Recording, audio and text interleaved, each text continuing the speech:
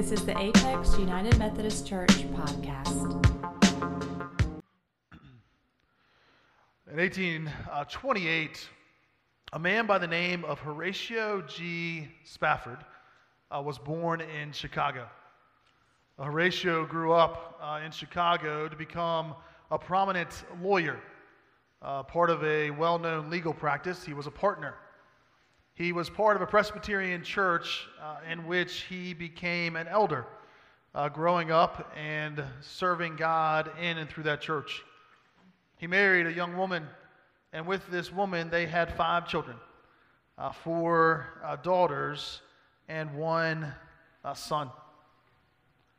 And as they began to live their life in Chicago, and as his wealth grew, Horatio began to invest on what then was the cutting edge of real estate in Chicago. He bought homes and storefronts and businesses all along the lake in Chicago. Well, if you know the history of Chicago, this all happened in the 1860s, and by 1871, the Great Fire of Chicago actually took all of that real estate. The wealth that Horatio had built and invested in, and he was moving in that area, was swept away with fire. Just prior to that, his 4-year-old son died of scarlet fever. And so by 1873, exhausted, rebuilding his life and his practice, he chose to take his family on a trip of rest and renewal across the Atlantic Ocean. And so they chartered a ship, they bought tickets and journeyed across, and a couple days before they left, he had business things he had to take care of, and so he sent his wife and 4 daughters ahead of him. And they journeyed across the Atlantic, and yet the ship that they took never made it. His 4 daughters were killed in a wreck at sea as they journeyed to England. His wife sent home a telegram with simply 2 words on it: saved alone. This is the story of Horatio Spafford. And when I hear this story of a man who was faithful to God, a man who loved God, a man who experienced great wealth, and yet all of these things were torn away from him. I cannot help but think of another story. This story is the story of Job. And this morning, as we engage Scripture, I'm going to invite you to turn with me in your pew Bibles to page 453 of your Old Testament as we open to Job chapter 1.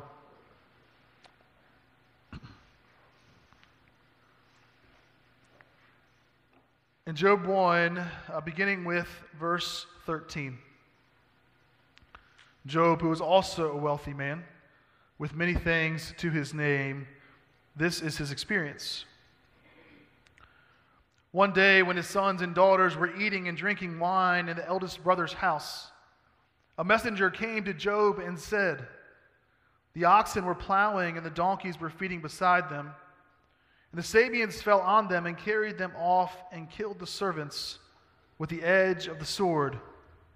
I alone have escaped to tell you." While he was still speaking, another came and said, "The fire of God fell from heaven and burned up the sheep and the servants and consumed them. I alone have escaped to tell you." And then while he was still speaking, another came and said, "The Chaldeans formed 3 columns, made a raid on the camels and carried them off, and killed the servants with the edge of the sword. I alone have escaped to tell you." And while he was still speaking, another came and said, "Your sons and daughters were eating and drinking wine in their eldest brother's house, and suddenly a great wind came across the desert, struck the 4 corners of the house, and it fell on the young people, and they are dead. I alone have escaped to tell you." Then Job arose, tore his robe, shaved his head, and fell on the ground and worshipped. He said, "Naked I came from my mother's womb, and naked shall I return there. The Lord gave, the Lord has taken away. Blessed be the name of the Lord." This is indeed the word of God for us, the people of God. Thanks be to God. This morning, we are continuing a sermon series that we have called Explore God. And in this series, our intent is to dive into 5 questions that have plagued church-goers as well as those outside the church for generations. Questions that we believe our neighbors are asking, that I know that our coworkers and our people in our community, people in our schools are all asking. And those questions are simply this. Is there a God? Why does God allow pain and suffering? Is Christianity too narrow? Is the Bible reliable? And can I know God personally? Pastor Owen, who preaches primarily at our 509 campus last weekend, said that if you are just going to be here for one of those weeks, he would go ahead and give you the answers to those 5 questions. The first one is yes, there is a God. The second one is I don't know, but we'll do our best to cover it this morning. The third one is Christianity too narrow? No, but some Christians are. The fourth one is the Bible reliable? Yes. And the fifth one is can I know God personally? And he said his answer was absolutely, and we hope you do. Now, hopefully, the sermon series will have a little bit more nuance and depth to that. But again, if you're only here for 1 week, I want to make sure you have the answers. My daughter was here at 8:15 worship last Sunday, and before Pastor Angelo began to speak on Is There a God, she had already written yes in the margins and circled it and pointed to it and said, Daddy, do I have to listen anymore? I said, yes, you still do. And then after the sermon, I said, Campbell, what do you think now? Is the answer still yes? She said yes. I said, good, Pastor Angelo can keep his job. But these are the questions they're asked, and honestly, as a pastor, I believe this second one is probably the one that I engage in most often. This second question is a question of pain and sorrow, pain and suffering, is a place that I often sit with people who experience loss, people who are experiencing grief or pain or look at the evil and the violence in this world and wonder, if there is a God, why this? If we answer that first question, yes, is there a God? Yes, boldly, then why this? Why loss? Why death? Why sickness? Why pain? And a few years ago, the Pew Research Center did a survey of people who asked these hard questions of faith. And the number one question that people asked went something like this. If there is an all-knowing, all-powerful, and loving God, why is there pain and suffering in this world? So today, alongside 50 other churches in our community, we're asking this question together. John Taylor has put together a graphic, and these are just 10 of those churches this morning. And we share them with you, for 2 reasons. One, I want you to be praying for our neighbors, for our other churches in our community. Praying with those who are engaging these conversations that across the triangle this morning, people are having a chance to encounter the good news of the gospel.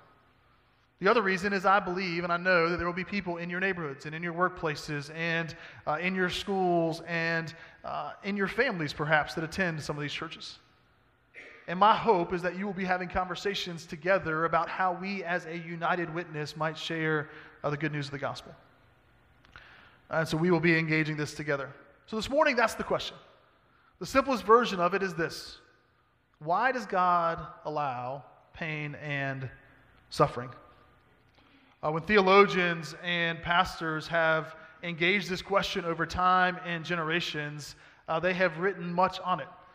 Pastors like John Wesley and John Calvin, Martin Luther, theologians like Thomas Aquinas have all engaged this question. And as these smart, brilliant theologians have asked this question, for many of them, it comes down to a simple concept. And as they ask, why does God allow pain and suffering, they really say that we're asking another core question about our theology and our understanding of God and God's relationship to this world. And that question really is about the will of God. They said what we're asking is what is God's will for this world? What is God's will for me? What is God's plan and desire for my life? What is God's plan and purpose for our community or for our churches? And does this event, does this thing align with God's purposes and God's will for our lives? Is this consistent with God's will? And what pastors and theologians have said over time is it's really easy for us when good things are happening to give credit to God. When we get a promotion at work or engage in a new healthy relationship, when we see healings, when we see good things happening, when we watch these new and beautiful things rise up, they say it's easy for us to say praise God. We see it in our own lives, and we see it on television all the time. Pastor Angelo and I were joking this week that you watch the television, and if an NBA star has a triple-double, it's easy to say, praise Jesus. If the Super Bowl is won, it's easy to say, we're going to Disney World, and praise Jesus. If we see an Oscar or Grammy or some success, it's easy to say, thanks be to God. And it's in these places that we can say, this is clearly God's will for my life because it's going so well. Well, when Satan looked at Job, Satan saw the same thing. And it says in Scripture, in Job chapter 1, that when the evil one looked across all of these places and he saw Job, he said, God, who is your servant, who is faithful? God said, look at Job. Job is so faithful. And the devil said, well, of course he's faithful. Look at his life. He's got a great wife and kids. He's got a great job and wealth and stature. Of course he sings praise to you, God. Of course Job is faithful. Of course Job is obedient. Of course Job is saying, blessed be my God and King. And then Satan asked permission, God, let me take these things away and let's see who's faithful. And I think an important thing for us as we read Scripture this morning is to see who that divine actor is who is causing pain and suffering. The evil one breaks in and says, let me take these things away. Let me cause harm to his family and to his things and to his person. And let's see if he still says, blessed be the name of the Lord. We saw his response in Scripture, and we'll come back to that in a minute. But when Leslie Weatherhead talks about this, Leslie Weatherhead's a pastor, and it was one of the resources I'd offer you this morning. That's one we've talked about this in this church before, as recently as a year ago. He wrote a book called The Will of God. And if you're taking notes, I would encourage you to write it down. It's a great resource. Weatherhead was a pastor in England during World War II. And he was a pastor of a church called City Temple. Again, if you know your history, if you're more of a history person than I am, you may know that church. It may ring a bell. City Temple is a church that was destroyed by the bombing of Germany, or the Germans' bombing of England. And Weatherhead, in response to the bombing of his church, the destruction of his community, wrote 5 sermons where he said we often confuse or don't nuance enough the will of God.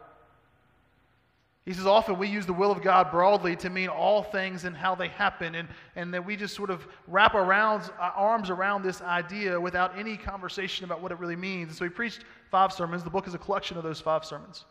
The first was simply an introduction. The 5th was a conclusion. And there were 3 in between where Leslie Weatherhead tried to distinguish for us really a better framework for us to talk about God's will. And these are the 3 descriptions he offered. Simon, will you pull up the circles first? The 3 descriptions that Weatherhead laid out were 3 ways that we can talk about God's will. The first is God's intentional will or God's ideal will. That's the inner circle. The second is what he calls God's circumstantial will. And the third is what Weatherhead called God's ultimate will. Or if you were with us last week, God's teleological will, the will towards the end or the purposes of God. As he defined these 3 things, Simon, you can pull up the definitions. He says God's intentional will was God's ideal plan for humanity.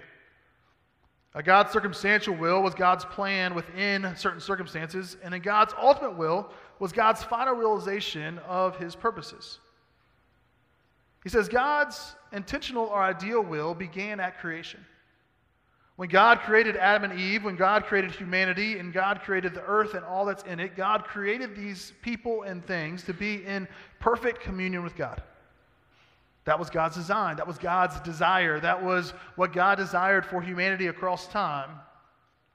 And it was that perfect communion, it was that perfect relationship that we were created for. It's what we long for. When we celebrate communion this morning, we look both backward and forward. We work backward to an ideal design where everything is perfect and everything is right. But as we know, one thing that God gave each of us as a gift of grace was the gift of free will. And in that gift of free will, what we watched with humanity from the beginning of time is that there were choices that were made that led humanity outside of God's ideal will. And it was through choice, it was through what we call sin, this deviation of God's design by humanity because of free will, that we now live in this other kind of world. A world distorted by circumstance, by sin, by evil, by brokenness. And that second part is what he calls God's circumstantial will. That we are outside God's ideal plan, and yet God is still working in those places. God is still moving in our world through responses to sin and to evil and to death. So one thing when I read Scripture, and I read that story of Adam and Eve, when I was very young, I always used to wonder why the story didn't just end there. God created humanity in this beautiful garden with these beautiful relationships, and God says, you have free will. I just ask you to not do one thing. Don't choose this. Don't choose this knowledge, the fruit of the tree of the knowledge of good and evil. And if you just would do that, just stay in communion with me, we're good forever. And I thought, this is great. And then Adam and Eve make a choice. And I think, I don't understand why God just didn't stop and start over or do something different or just say, okay, you made a choice, we're done, and have this punitive, disciplined type approach. But the beautiful good news of the gospel is God doesn't stop there. We have all of this Scripture. The story of Adam and Eve happens in these 4 pages. That's it. We have the rest of Scripture tells of God continuing to pursue us, God continuing to love us, and even when our love fails, God's love remaining steadfast and choosing to walk alongside of us. That is what God's circumstantial will is all about. The stories of Scripture are constantly these stories. Stories of God's people turning away, stories of evil and sin, and God choosing to find ways to redeem, to restore, and to offer where there is death, resurrection.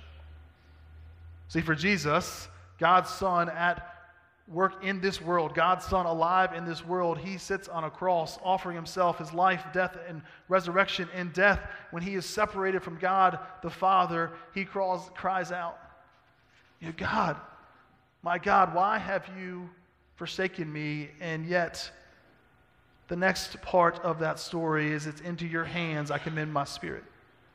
The next part of that story is Easter. We are an Easter people, an Easter season where God still is working and God is still offering resurrection. For Job also sees this. Job sees this reality and he offers to God these words in verses 20 and 21. It says, Job rose, tore off his robe, shaved his head, and fell on the ground and worshipped. He said, naked I came from my mother's womb, and naked shall I return. The Lord gave, and the Lord has taken away. Blessed be the name of the Lord. See, the gospel we preach is not a gospel of prosperity. It is not the prosperity gospel. It is not that if you do things A, B plus C, that you equal D, where you are healthy, wealthy, and wise. The gospel that we preach, the gospel that we read about, is a gospel that even if you do A, B, C, and D, you might experience pain and suffering. And you might experience pain and suffering because there is free will, there is sin, there is evil, there is brokenness. When we ask, why does God allow pain and suffering, the follow-up question is just as important. And that question is, where is God in the pain and suffering?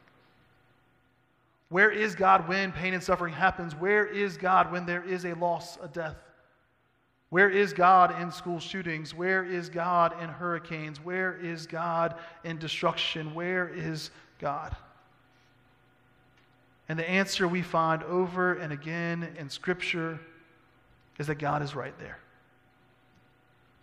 God has taken brokenness and sin. God has taken evil and destruction, and God is taking those things and finding a way to create redemption and new life. Where there is God, there is new creation. Where there is God, there's a future with hope. That's the gospel we learn and preach. Elizabeth Kubler-Ross said this. in her book, Death, the Final Stages of Growth, she talks about what it means as we experience new life through loss. She says the most beautiful people are those who have known defeat, known suffering, known struggle, known loss, and have found their ways out of the depths. These persons have an appreciation, a sensitivity, and an understanding of life that fills them with compassion, with gentleness, and a deep loving concern. She says, beautiful people do not just happen. I love that last part. Beautiful people do not just happen. I want to close with 4 scriptures for us this morning. As we seek to answer this question, I want to share how Scripture speaks of pain and suffering. In Psalm 30, verse 5, the psalmist writes, while I know the darkness may last for a night, rejoicing comes in the morning. Psalm 23, which we may know well, it says, though we walk through the valley of the shadow of death, I will fear no evil, for thou art with me. In Romans 8, Paul promises that neither death, nor life, nor depths, nor heights, nor things of this world, or things the world can separate us from the love of God. In Romans 8, verse 28, it says that we know that in all things, God works for good for those whom God loves. So where is God in the midst of pain and suffering? God is Emmanuel. God is with us. God is redeeming us. God is making new ways. In 1980, Candace Lightner, after the death of her 13-year-old daughter, Carrie, she was killed by a drunk driver. She was killed because someone made a sinful choice to drink and drive and get behind a wheel that killed her daughter. Candace did not blame God for that, but Candace instead said she was going to watch God redeem that terrible thing. And Candace founded an organization that we know today as MAD, Mothers Against Drunk Driving. And she's using that awful tragedy to provide new hope and new life in new ways in communities across our country. Many of us in this area knew in the early 90s a man named Jim Valvano who died from cancer, and in his fight against cancer founded a foundation called the Jimmy V Foundation that does so much for cancer research and for caring for cancer patients and families in our country. Again, Jimmy V didn't blame God for his cancer. Cancer was a result often of our abuse of this creation we were put in communion with, and carcinogens that are formed as we break that relationship, and yet Jimmy V found hope and gave hope and continues to give hope through this new way. In 1873, Horatio Spafford journeyed across that ocean. And as Horatio Spafford journeyed across that ocean, he came to the spot where his 4 daughters were presumed to have lost their lives. And Spafford, as he was journeying and reflecting on this loss, wrote these words: when peace, like a river, attendeth my way, when sorrows like sea billows roll, whatever my lot, thou hast taught me to say, it is well with my soul. We know Spafford because Spafford wrote this hymn.